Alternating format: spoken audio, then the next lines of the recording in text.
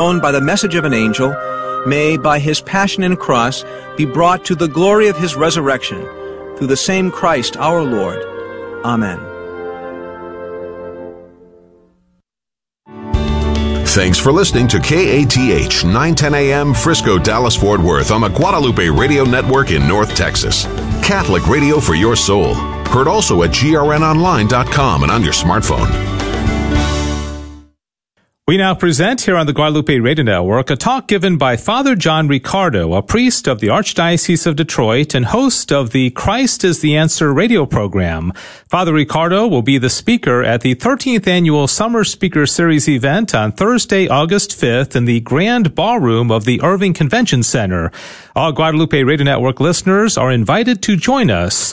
For more information and to purchase your tickets, please visit summerspeakerseries.com. That's summerspeakerseries.com.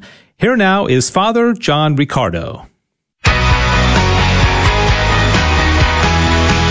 Ave Maria Radio presents Christ is the Answer with Father John Riccardo. One of my favorite things to do as a priest is to journey with our brothers and sisters as they explore becoming Catholic in the RCIA program.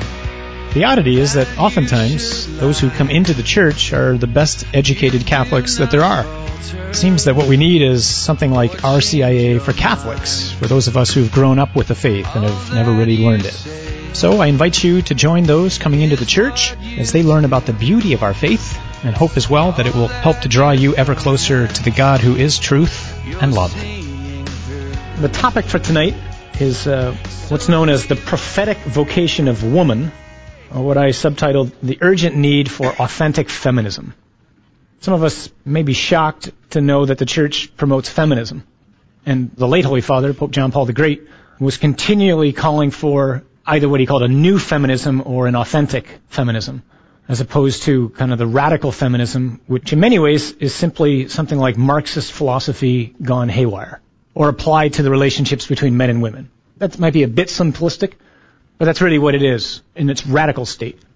And as I mentioned at Mass and in the article for tonight, just trying to get us ready for the evening, this is either the best or the worst kept secret that the church has. I'm continually impressed by how many women and men who begin to read the church's documents, particularly the church's documents, whether it's this is the 20th anniversary of the Pope's apostolic letter on the dignity and the vocation of woman, whether it's his letter to women, things which no one would ever see, unfortunately. Even though it's out there, it's available for people to read. Pastors, associates, deacons, DREs, everybody should be promoting this. No one's ever exposed to it. You'll never see it in the Catholic school. It's just something which is totally unknown to most people. Then they begin to read it, or we begin to read it, and we go, why hasn't anybody ever told me this?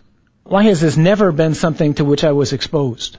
But instead we kind of get snippets and sound bites from the media or from people who have as a goal or as an agenda to challenge the church and to reject the church's teachings on different things. And that's our source for our information about what it is that the church says about women. The goal in doing this is really to begin a conversation, not to end one. There is an incredible apostolate called Endow, which is an acronym for Educating on the Nature and the Dignity of Woman. It started out in Denver. It's here operative in the Archdiocese of Detroit. It's an incredible outreach to women. So the goal of tonight is to get people to begin to think and then into something like the Endow outreach, and also to make people aware we're going to do a one-day day of reflection here on September 27th, because all throughout the country, hopefully, in different archdioceses and dioceses, there will be talks dedicated to looking at the Pope's letter on the dignity of woman, because it is the 20th anniversary of it. And Teresa Tomeo is going to be with us that day, Bishop Flores, myself, and a woman named Erica Latham, who's a young student over in Rome who's working on her doctorate in bioethics. So we're going to be kind of given a whole series of talks that day, just breaking open again some of the things which tonight we'll touch upon in brief, but this is the appetizer to the meal. Let me say a word as we start about prophets and crises. In a time of crisis, especially as we read salvation history and are exposed to it in Scripture, but also as we look at history as it's taken place since the closing of the canon of the Scriptures, God clearly raises up prophets to speak to his people, to call them back to truth and away from sin. And over again, there seems to be two things in particular that he's speaking about, especially in Scripture. One is he's trying to call people back to his love, which we forget so easily. Depending on how familiar you are with the Bible, and especially the Old Testament, you might think of Hosea. Hosea is a prophet who's really set apart by the Lord to call people back to the primacy of his love. That's one thing which prophets are called to do. But then they also are raised up by the Lord often to speak about the attack on the dignity of the human person, which God has created out of his own love in his own image and likeness. And again, if you think of Old Testament prophets, someone like Amos might come quickly to mind, who God raises up to challenge people who are trampling on one another. The crises today are many. But I think that one of the ways to encapsulate the crisis of our day and age is despair. I think that's one of the reasons why Pope Benedict chose as his second encyclical letter to write about hope. Many people just live with despair. We may not say that, but it's kind of a practical despair in that we really don't know what we're living for. There's really no sense of a goal. There's no sense of a purpose other than what the media is constantly throwing at me or what different people are constantly throwing at me. I don't want to bash the media, don't get me wrong. But what else would I live for other than fame, pleasure, power, all the things which are constantly being presented to me in so many different carefully and creatively and attractively presented ways? I think so people really live with an actual hope in God, who has created everything, who is Lord of history, who has an end in mind, and who made me and you for a purpose. If we did, we'd live very different lives. Many people seem to live, we can't know that because we don't have access to their interior, but they seem to live either thinking that there's no God at all, or if there is one, he isn't very good. Or if he is any good, he's not all that powerful. And the classic excuse for that, or the classic illustration of that, is the suffering of the innocent. That becomes the accusation against either an all-powerful or an all-good God. Pope John Paul, on many occasions, wrote and spoke about what he called the prophetic vocation of woman, hence the title for tonight. A vocation that he says is entrusted to women in a very particular way, and that enables them to speak to our world in a challenging but loving way, both about God's love and about the dignity of the human person. So these two things which prophets are continually raised up to speak about. In his letter on the dignity and the vocation of woman, the Pope wrote, a special kind of prophetism is the word he uses, belongs to women in their femininity. And what I want to try to do tonight is to look at what this prophetism might be. Let me issue a couple disclaimers as we start. I'm a man. So I realize that puts me right in the middle of the bullseye. I'm hoping nobody brought any fruit. And I realized that, even this afternoon as I was praying and working through what I wanted to share with us tonight, I know my immediate reaction when I might hear or read women speak about men. But at the same time, I thought immediately of a woman who writes in Denver, named Sister Prudence Allen, who wrote this incredible essay on spiritual fatherhood. And I felt like the Spirit just took me to that because as I read it and as I go back to it, it's just truth. So here's a woman who's able to write very incisively about men because she knows revelation. So how is it that a man can speak about women? How could the Pope speak about women? Because of revelation. We oftentimes kind of fall into the fallacy that unless I have the experience, I can't really speak about something. That's obviously untrue, or we would never be able to speak to anybody who's really struggling with things that we've never struggled with. I would have to be an addict to help an addict. That's just not true. Experience helps oftentimes, but it also clouds me oftentimes. So we're able to speak about some of these things, and especially some of the delicate things that we might speak about tonight, because of the fact that God has revealed it. And He's revealed it to us. More importantly than me being a man, I think, is the challenge is we're swimming in a culture that sees the relationship of men and women through a very distorted lens. It sees our relationship between the sexes through a lens of sin and through a very long history of use, abuse, exploitation. That's usually, not always, but usually on the man's side. But women are not innocent in this because women can do those things too to men, but oftentimes women end up conniving in being exploited. And all you got to do is look at the front page of some of the magazines as you're checking out at the supermarket to see women doing just that. They're allowing themselves to be exploited, which does nothing either for them, for other women, or certainly for the men who they're exploiting themselves too. So we have this really ugly, checkered history. The good news is there's grace, and that the life of the Holy Spirit within us is able to help us overcome that conflictual relationship which is often present between us. We also have a hard time, I think, understanding how two or more things can be both equal and different. In fact, radical feminism has said that that's something like a euphemism that the church and other people use for justifying keeping women down. But things can clearly be equal and distinct because the grounding of all reality is the Trinity. And the Trinity is three persons, absolutely equal, who are entirely distinct. Therefore, the Trinity has within itself this understanding of equality and distinctiveness. So we should be able to understand that this is no euphemism for keeping anybody down. It's just a reality that we're equal, but we're different. That doesn't mean either one's better. It just means we're different. Finally, as a disclaimer, this is challenging to speak about because the points that we're going to make oftentimes tonight anyway are subtle ones. Hopefully I'll try to make this relevant and relatable because I think it's exciting. But I'm also aware that when I'm reading something, I want a book that's got 10 things that I can do to become a better priest. I get to the point, come on, let's go, I'm a busy man.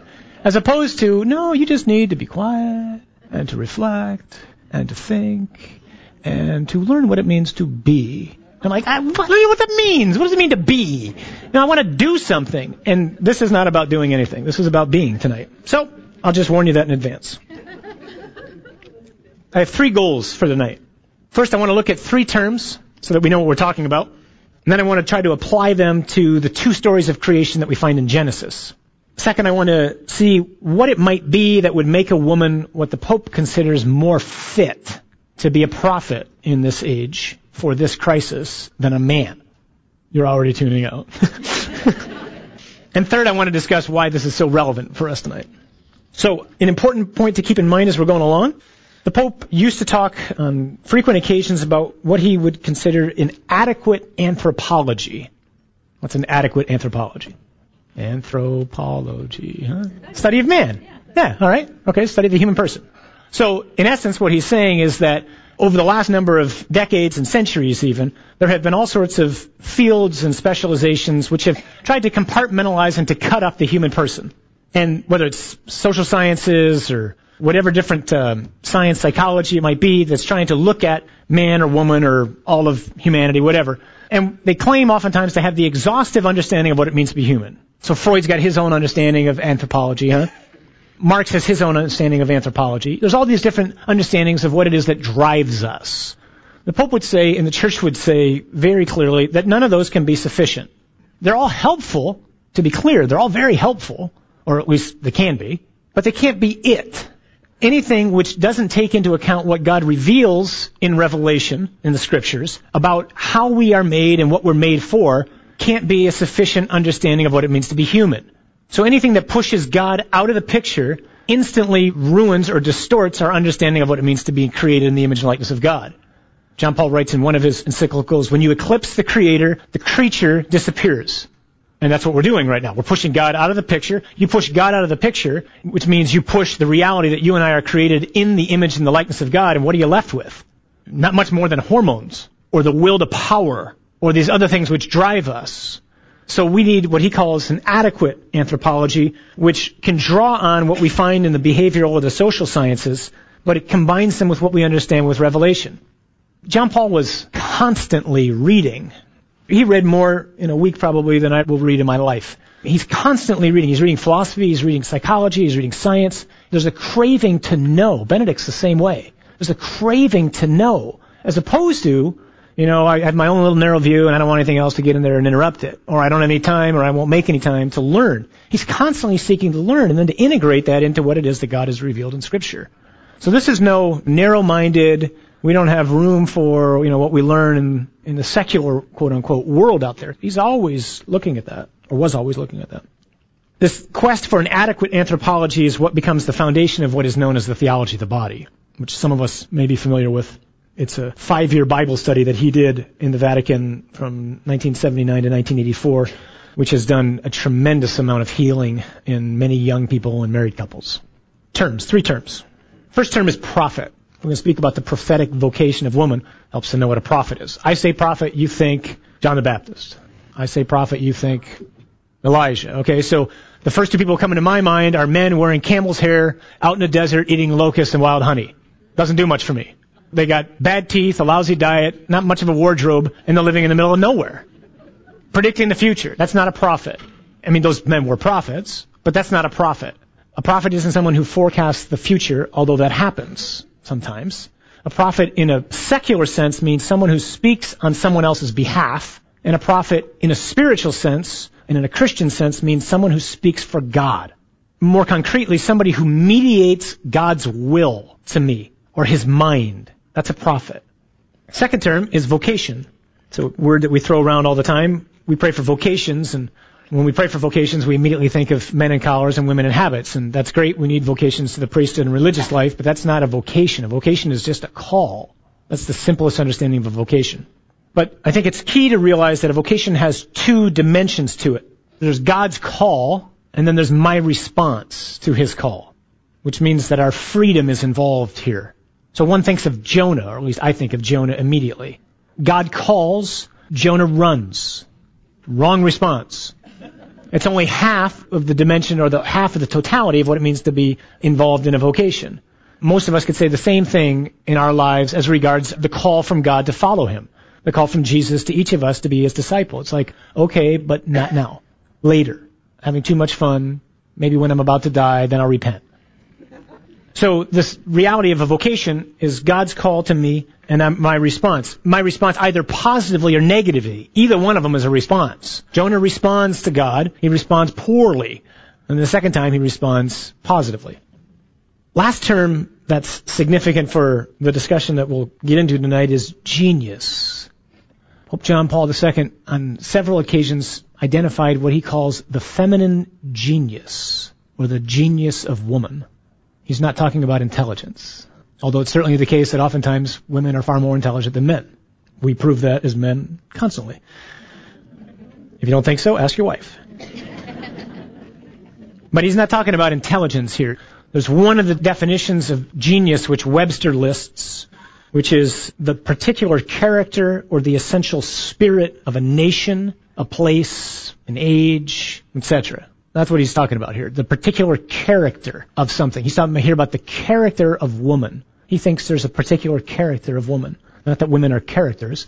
There's a particular character or an essential spirit that God has given to woman. All right, those are the three terms. So let's try to do something quick on inadequate anthropology and look at the two passages in Genesis which reveal to us the stories of creation. You all knew there's two stories of creation, right? Everybody confidently knew that? You could all tell me where they are? Genesis 1, Genesis 2. Makes it easy. All right? First two chapters of the book. Two stories of creation. First is in Genesis 1, verses 26 to 28. 2 points that I want to stress here. Then we're going to look at Genesis 2, second story of creation. 2 points I want to stress there.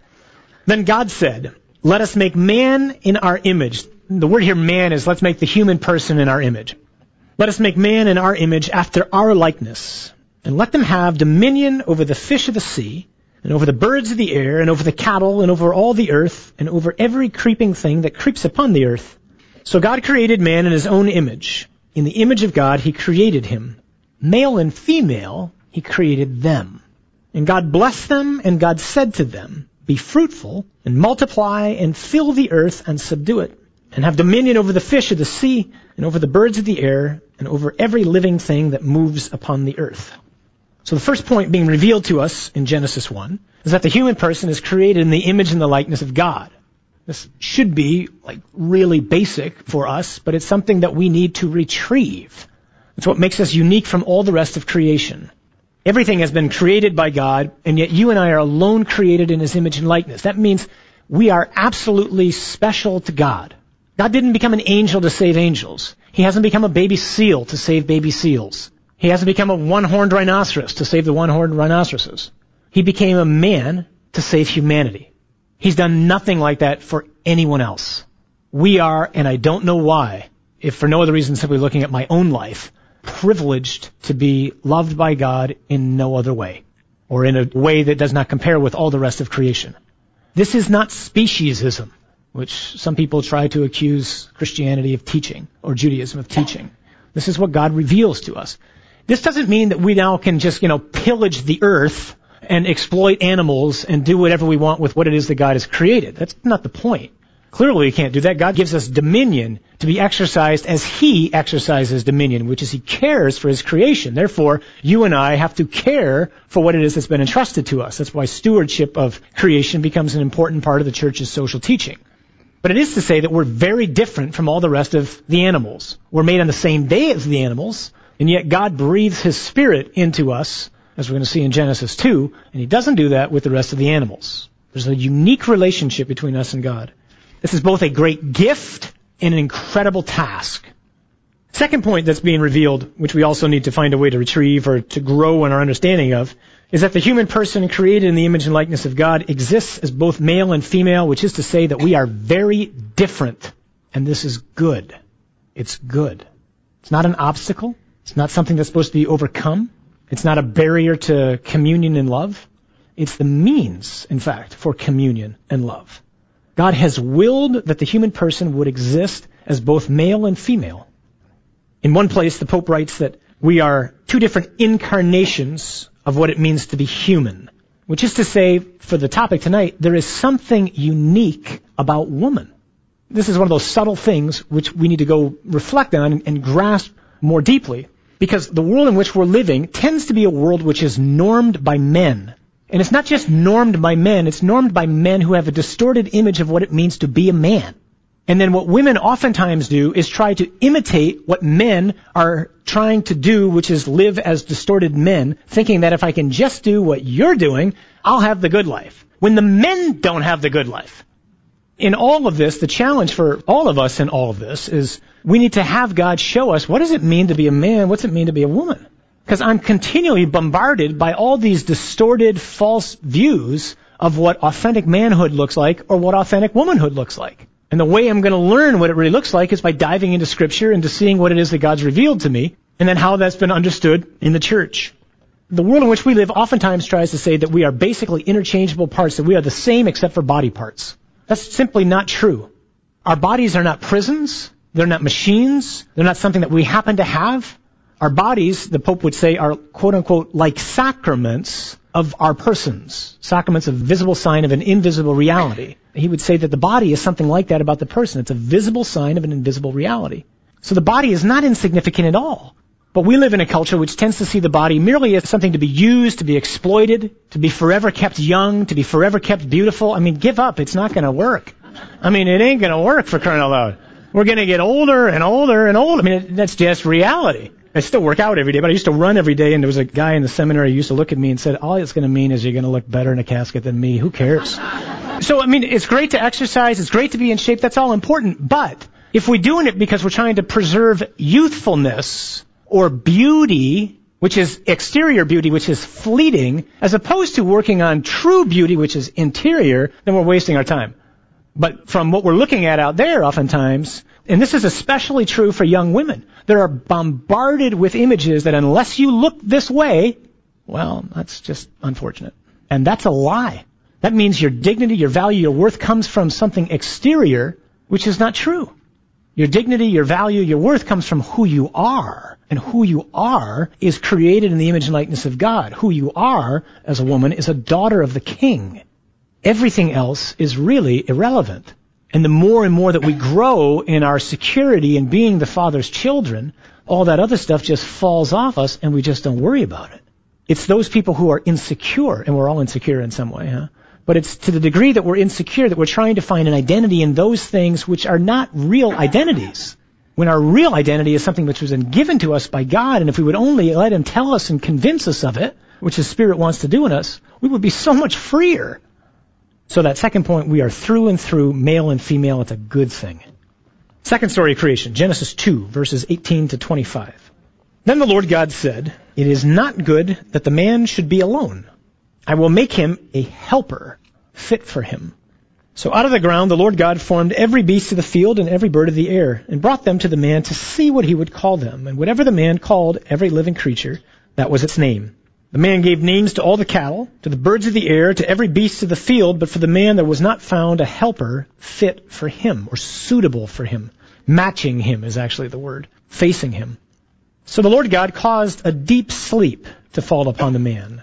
And while he slept, took one of his ribs and closed up its place with flesh.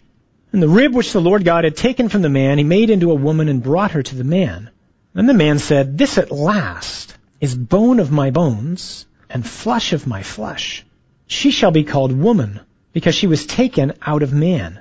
Therefore a man leaves his father and his mother and clings to his wife, and they become one flesh. And the man and his wife were both naked and were not ashamed. You know, it's important to realize here, this is something like an inspired poem, which is trying to communicate truths to us. Genesis is not being written to be an anthropology book or a science book. It's revelation. It's true. It's possible for things to be true without being literally true. Hallmark proves that over and over again. That's what poetry does. Poetry speaks truth using poetic imagery. And that's what Scripture is doing at times. It's one of the reasons we get into so much trouble reading Scripture, where sometimes we think it's to be understood literally when it's only revealing truth. Other times it is to be taken literally and it's revealing truth. It's always revealing truth. Sometimes it's not literally true, because the Bible is not a book. It's a library with lots of different books with different genres in it. And because we don't know the Bible as well as we should, oftentimes we end up reading each book as if it's the same genre. But it's not. It's like a Sunday newspaper. Half of it I throw out, which is what most of us do with the Bible, too. It's like, I don't like that section, we'll just toss that. But I have no need for the one ad, so I just kind of pitch half the paper, you know.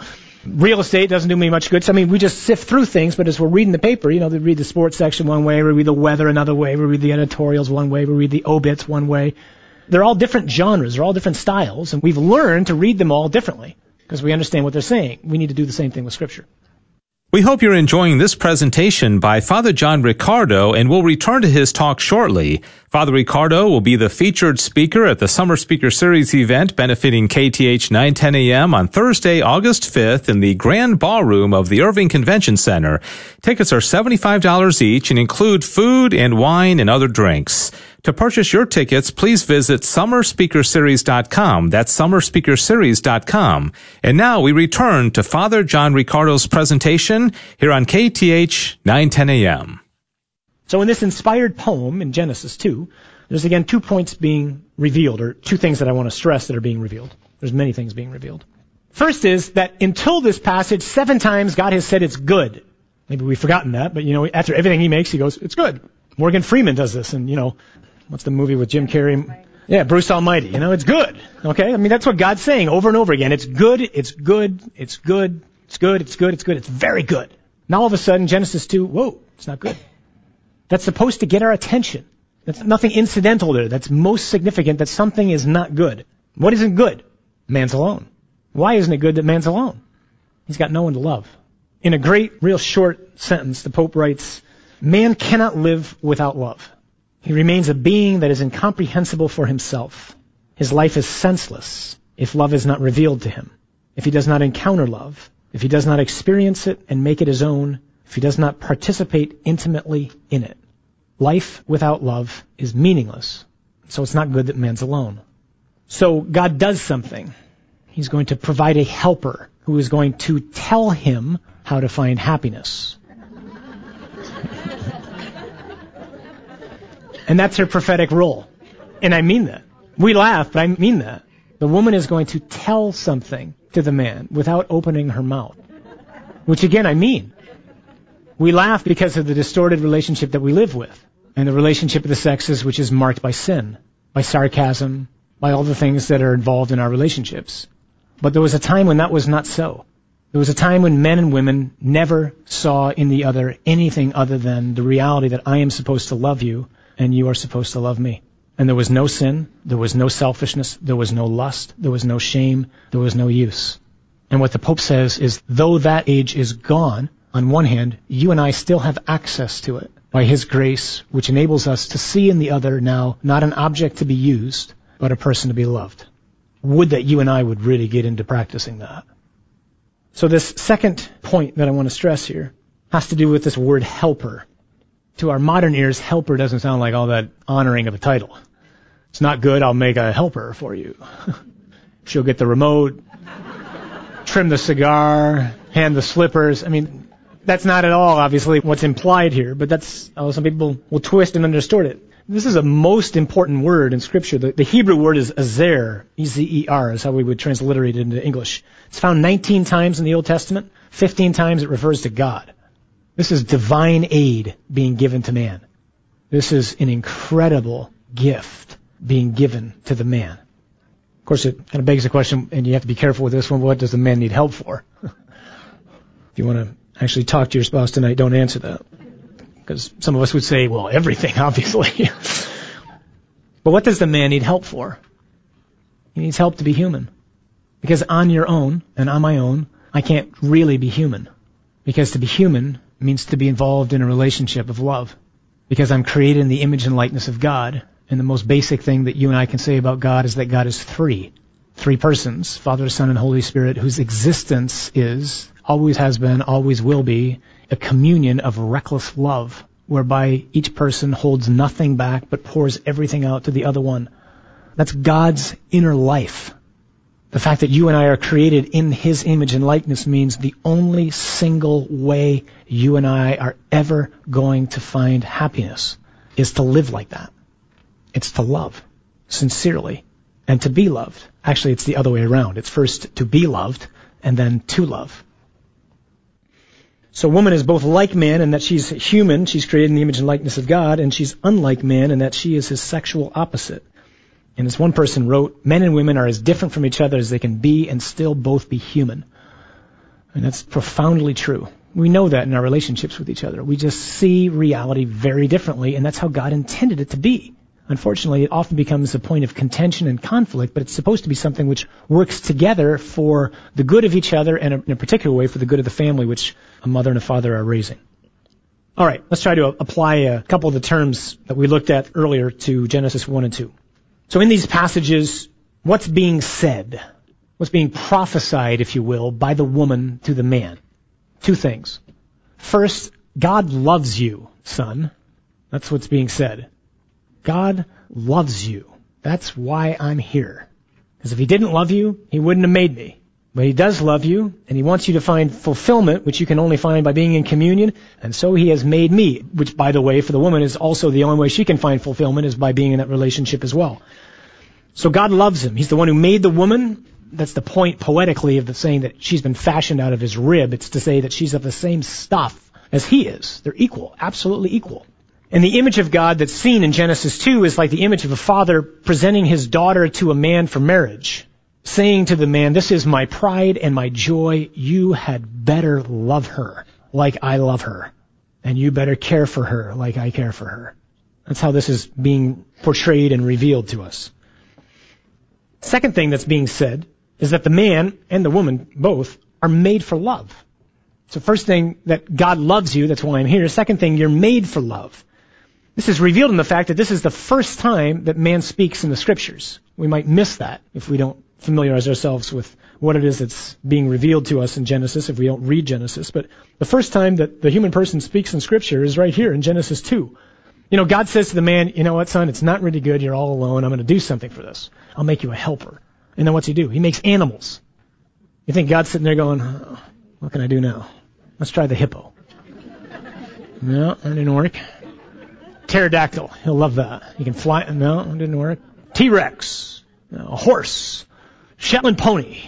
And then finally he goes, I don't know what I'm going to do. Puts the man to sleep. Of course not. You know, this is kind of like, to me, God's playfulness. And He does this often in our lives. I think He does it in my life all the time. He says, something's wrong, and I'm just going to let you experience that a little bit more deeply right now. And then after I've just kind of wallowed in that for a little while, then He fulfills it. That's what He does with the man, you know. So He tells the man, something's wrong, it's not good, you're alone. And then what's He do? He deepens his sense of being alone. And then finally, He makes woman. And He presents woman, and now for the first time in the Scriptures, man speaks, and He's like, finally, this one at last, exclamation point, is bone of my bone and flesh of my flesh. And in naming her, don't miss this, He names Himself. He had no name before this. In identifying her, He's identified Him. He says, this one shall be called woman, for out of her man she has been taken. This is the first time He's named. So it's not like He's naming her like He's naming the animals. That's not happening here at all. In understanding who she is, He understands who He is. And understanding who He is, He understands I'm made for love. I'm made for communion. Therefore, He says, for this reason, a man shall leave his father and mother, cleave to his wife, the two shall become one flesh. And the man and the woman knew this. The last verse in Genesis 2 says they were naked and they had no shame. And the Pope in his Theology of the Body goes on and on about this, about there was this unbroken gaze, or this incredible capacity to gaze upon the other with nothing but love in Eden before the fall. There was no competition, there was no lust, there was no use, there was no manipulation, there was nothing other than, I know in looking at you that I'm made to love you, and I know in looking at you that I'm made to receive your love from me. I don't know about you, but I can only kind of long for what that would have been. That's why I want to slap Adam and Eve, who have ruined so much for all of us. But Jesus, and the Pope makes a point of this in his theology of the body, gives us access to that. We're able to overcome the inclinations that we have to be selfish. Okay, that's what's being said. How is all this being said? The answer here, I think, is so subtle that we miss it. It's being said by her presence. Without opening her mouth, by just being there in front of the man, these two things are said to him. Her mere standing in front of him tells him, God loves you, and you are made to love, son, and to be loved. One person wrote that in being given to the man by God, woman awakens in him the mystery of his fundamental vocation, which is also her own vocation, which is to love and to be loved. And that's the fundamental call of every human person.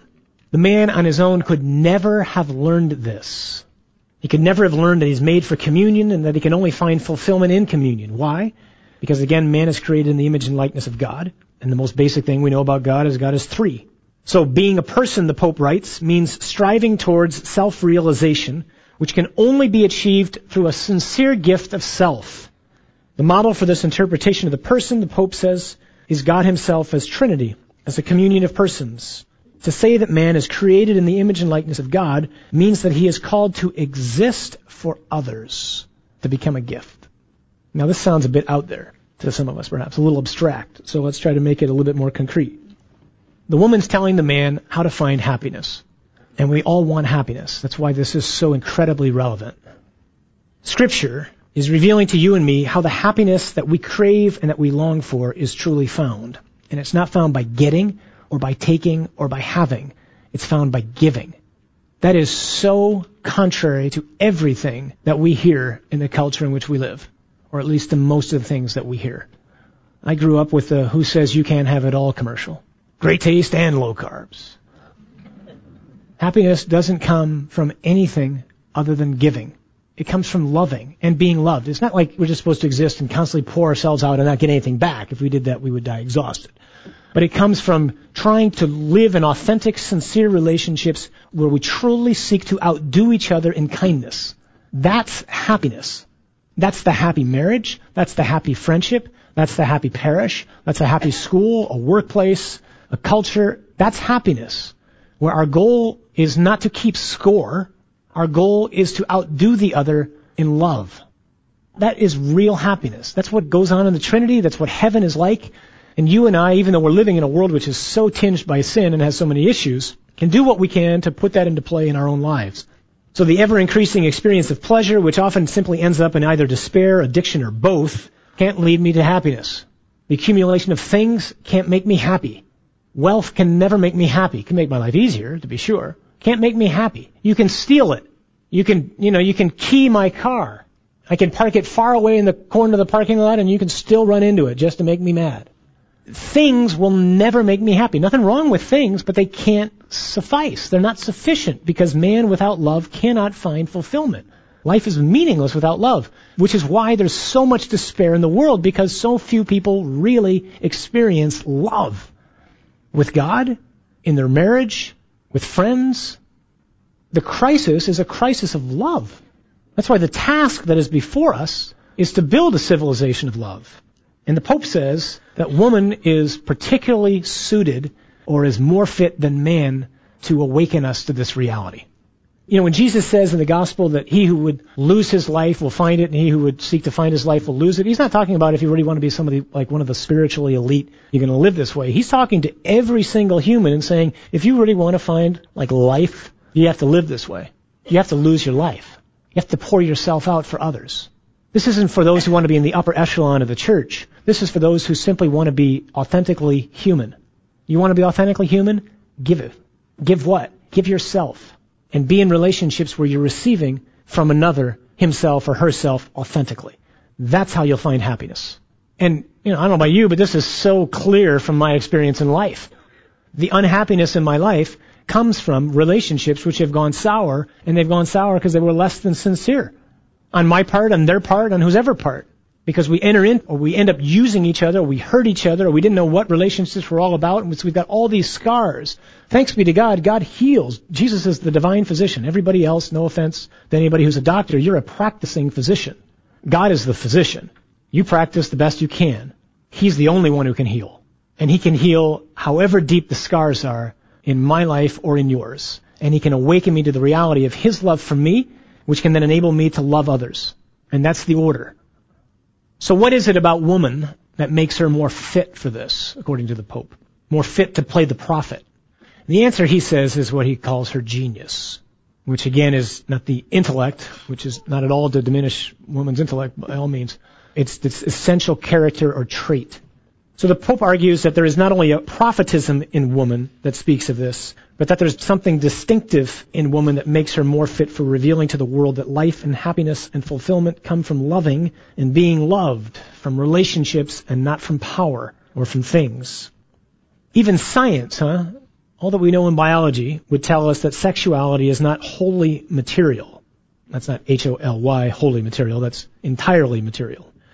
The body is not an instrument, nor is it merely a biological fact. The body reveals the person. It says something. It's a kind of sacrament of the person in that it is the visible manifestation of an invisible reality, which is the hidden interior of the person. I told you this was going to be subtle. And here's the part which I think requires, for some of us, because we might hear it with less than the ears that I think the Lord wants us to hear it. The Pope would say that a woman's body says something about who a woman is. And this is an amazing reality, which this culture is constantly trying to diminish or to denigrate. In essence, a woman's body says that a woman is able to make room for another in a way that a man never can. She's able to be in an intimate communion with another person in a way that man can't. This being able to make room for another person, this special capacity for communion, gives rise to an attitude towards human beings that profoundly marks a woman's personality. This is her genius, the Pope says. As one author put it, such physical makeup marks every woman's capacity to love, whether or not she ever receives male sexual activity, or whether or not she ever bears children. The point is, thanks to the unity of matter and spirit, all women have a potential to be close to other persons in a way that no one could ever duplicate. Thus, and here's the point, women have something to teach men about love. See, there's supposed to be something that marks a woman's personality to realize that in a way that a man has to struggle with, that anytime a woman sees another person, she should know, because of the fact that she is able to make room for another, that there's no way that that person can be a thing, because that person was carried under the heart of a mother, whereas a man doesn't get that. This is not to say that women can't objectify men, or that men can't get beyond objectifying. This is to say that there's supposed to be something profoundly, deeply within a woman which finds it very difficult to instrumentalize people, which is what this culture badly needs to be recalled on.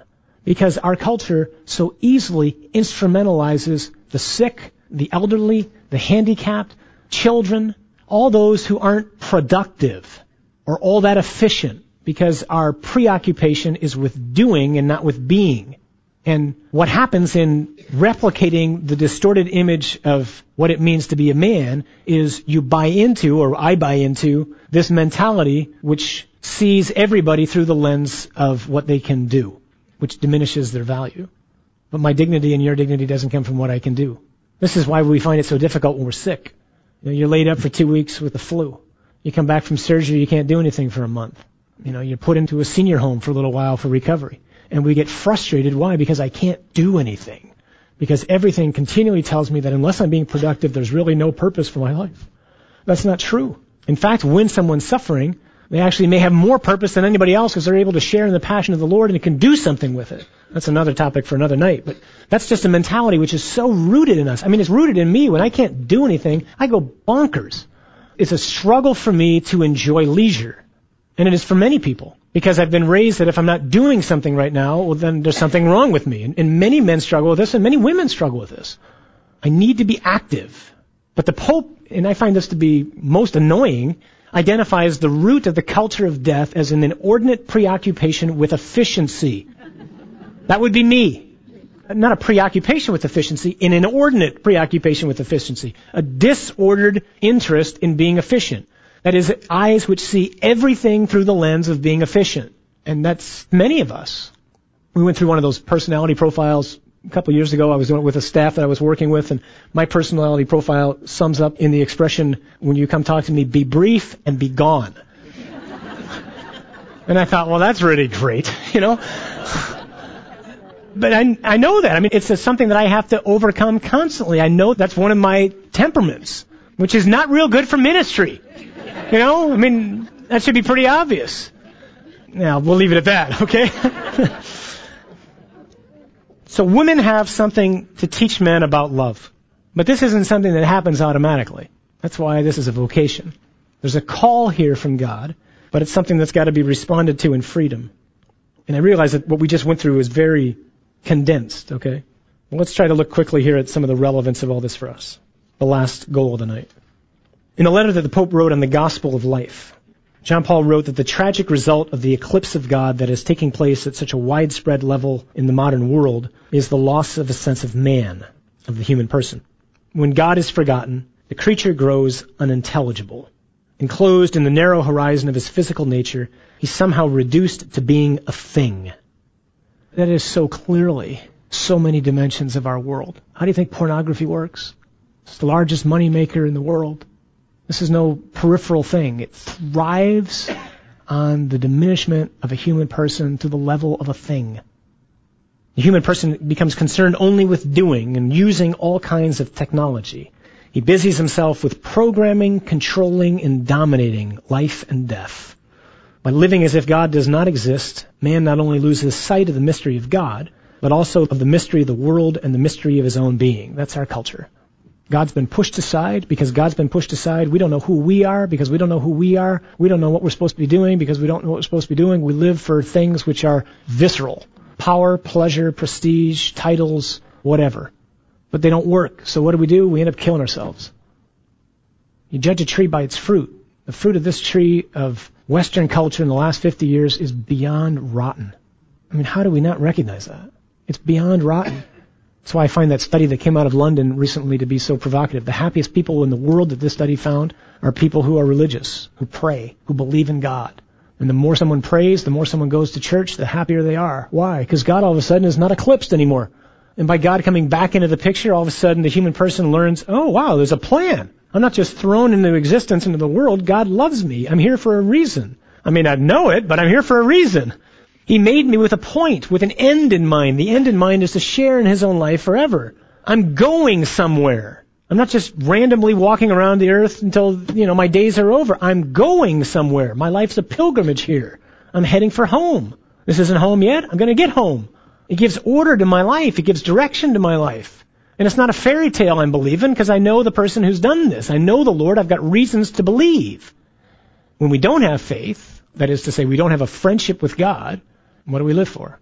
We live for all the things that the world around us is living for, and the world around us is not all that happy. Entertained? Yes. Amused? By all means. Distracted? You better believe it. Happy? Not many people. So we just keep trying to buy more things or to see more places or to be with more people in the hopes that we'll find happiness. It won't work. So both the sciences and Scripture together tell us that woman is equipped in a special way to help to address this crisis. This is a culture desperately awaiting the prophetism of woman. A prophetism that speaks of God and of his love for each and every human person. A prophetism that speaks to the human person about the purpose of life, which is love, not power, not pleasure. A prophetism for which woman is especially gifted because of her body, which says something about who she is. That is, she's someone who can make room for another prior to any other considerations of usefulness. Task for women, it seems, or at least one task, is not to leave this genius at home. Please don't misunderstand that what the Pope's saying is that what makes a woman to be great is that a woman can have children, and that her honor is simply that she can be a mother. That's not what he's saying, although that's certainly not insignificant at all. What the Pope's saying is that this genius which marks a woman because of her body, which is a revelation of her person, which is able to make room for another, is something which needs to be brought into every sphere of life. Corporate life is by and large, again, normed by men, and it's normed by distorted men. Would that corporate life, was really a genuine structure where men and women, as they both are in the way God made them, could lend true vision to what it is that life is supposed to be about. So the task is to awaken the culture from this inordinate preoccupation with efficiency and productivity to keep us from depersonalizing civilization. And speaking of the prophetic vocation of woman, John Paul the Great appealed to women to reject the temptation to imitate a distorted masculinity and to be for the world prophets, to speak about the priority of love, to do this by putting into action in as many ways as are imaginable her feminine genius. That is, her sensitivity to the human person prior to any other considerations. This is what forms the basis for his appeal to women to reconcile humanity with life. And I can do no better way to end than to read what it is that he says in this appeal. This is from the Gospel of Life. In transforming cultures so that it supports life, women occupy a place in thought and in action which is unique and decisive. It depends on them to promote a new feminism which rejects the temptation of imitating models of male domination in order to acknowledge and affirm the true genius of women in every aspect of the life of society and to overcome all discrimination, violence, and exploitation. Making my own the words of the concluding message of the Second Vatican Council, I address to women this urgent appeal: reconcile people with life. You are called to bear witness to the meaning of genuine love, of that gift of self, and of that acceptance of others which are present in a special way in the relationship of husband and wife, but which ought to also be at the heart of every other interpersonal relationship. The experience of motherhood makes you acutely aware of the other person, at the same time confers on you a particular task. Motherhood involves a special communion with the mystery of life as it develops in the woman's womb. This unique contact with the new human being developing within her gives rise to an attitude toward human beings, not only towards her own child, but every human being, which profoundly marks the woman's personality. A mother welcomes and carries in herself another human being, enabling it to grow inside her, giving it room and respecting it in its otherness. Women first learn and then teach others that human relations are authentic if they are open to accepting the other person. A person who is recognized and loved because of the dignity which comes from being a person and not from other considerations such as usefulness, strength, intelligence, beauty, or health. This is the fundamental contribution which the Church and humanity expect from women, and it is the indispensable prerequisite for an authentic cultural change. That's great praise and a great task and an urgent appeal. All right.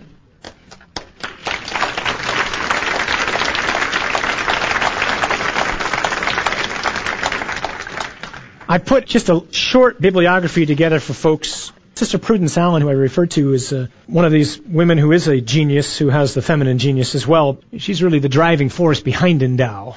And her work on what's known as the concept of woman, the study of woman as woman's been experienced and used and exploited and whatnot in history, is just amazing. This is one of her books. It's just the first of at least two, maybe there's three. This is the concept of woman from the Aristotelian Revolution to 1250 AD. So if that doesn't intimidate you, you're welcome to pick it up. There's a couple of books in here that touch on issues which I'm sure are, issues that many of us have, namely things like the ordination of women and why it is that the Church considers herself unable to change that. Benedict Ashley touches on that in his book, Justice in the Church. Sarah Butler does a great little synthesis. This is a recent book that came out called The Catholic Priesthood and Women, a guide to the teaching of the Church.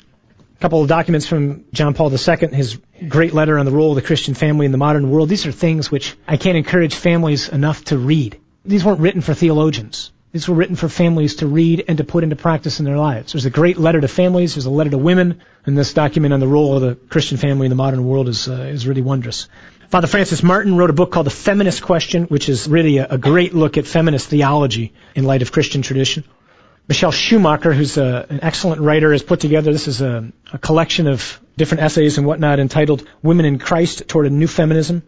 Edith Stein, who's really a hero of the 20th century, one of the great minds of the 20th century. She was martyred in Auschwitz. She was a convert. She was a Jewish woman who became a Catholic Carmelite nun and dies in the gas chambers. Her book, Woman, is quite good. There's lots of different things that you might want to look at. This has been Christ is the Answer program number 755. We hope you've enjoyed this presentation by Father John Riccardo, a priest of the Archdiocese of Detroit and host of the Christ is the Answer radio program. Father Riccardo is a holy priest and a gifted presenter, and we're excited to welcome him as the speaker for the August 5th Summer Speaker Series event at the Irving Convention Center, benefiting the Guadalupe Radio Network. For more information about the event and to purchase your tickets, please visit summerspeakerseries.com. That's summerspeakerseries.com.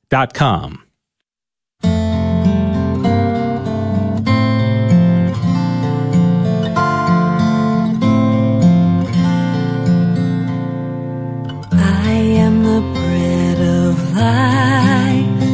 You who come to me shall not hunger, and who believe in me shall not thirst.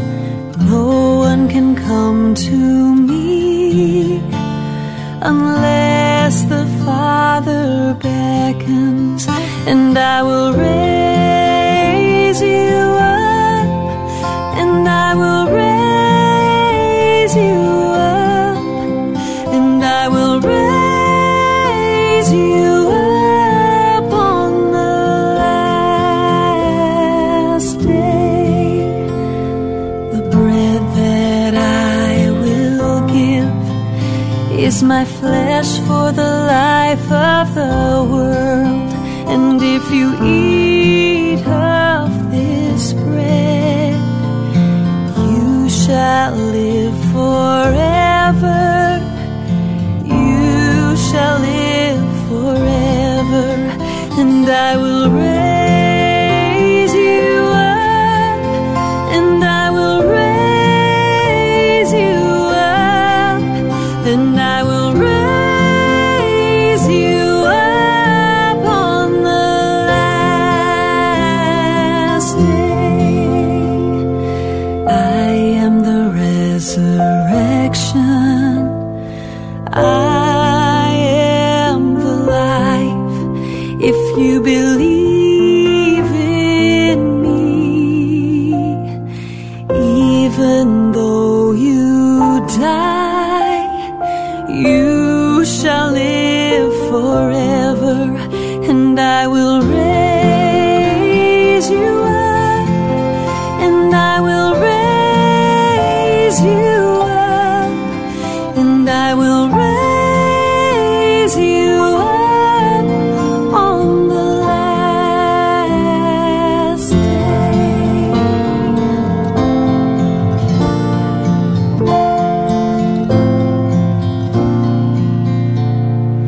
Yes, Lord, I believe that you are the Christ, the Son of God, who has come into the world, and I will raise you up, and I will raise you up, and I will raise you up on the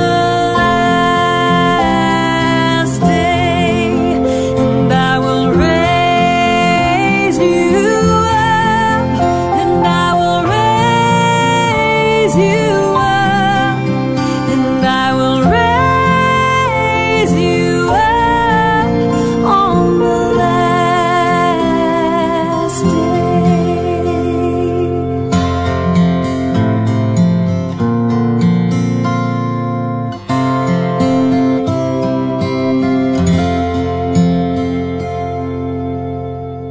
All KATH 910 AM listeners are invited to participate in an online auction supporting the Tri-Parish fundraiser for St. John's Catholic Church in Bridgeport. The online auction begins Saturday, June 19th at 8 a.m. The community is also invited to join the parish for a picnic that begins before the silent auction. Auction items include designer handbags, a fishing trip for two, 1 week timeshare in Cabo, and a gas grill. To participate and for more information, visit jbdcatholics.org.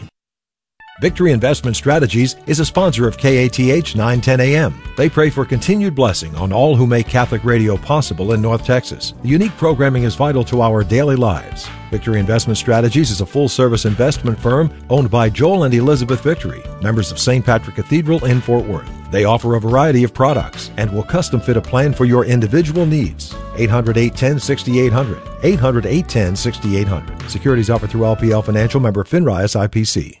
Project Joseph, Healing for Men in the Year of St. Joseph, is a Zoom conference for anyone, clergy or laity, male or female, who is interested in men's healing after abortion, and will be presented on Sunday, June 27th at 7 p.m. Learn how men can regain their peace of mind after an abortion experience, even if it's been years. Go to ProjectJosephDallas.org and click on the anonymous Zoom button. The pain after abortion is real. So is the help. Project Joseph.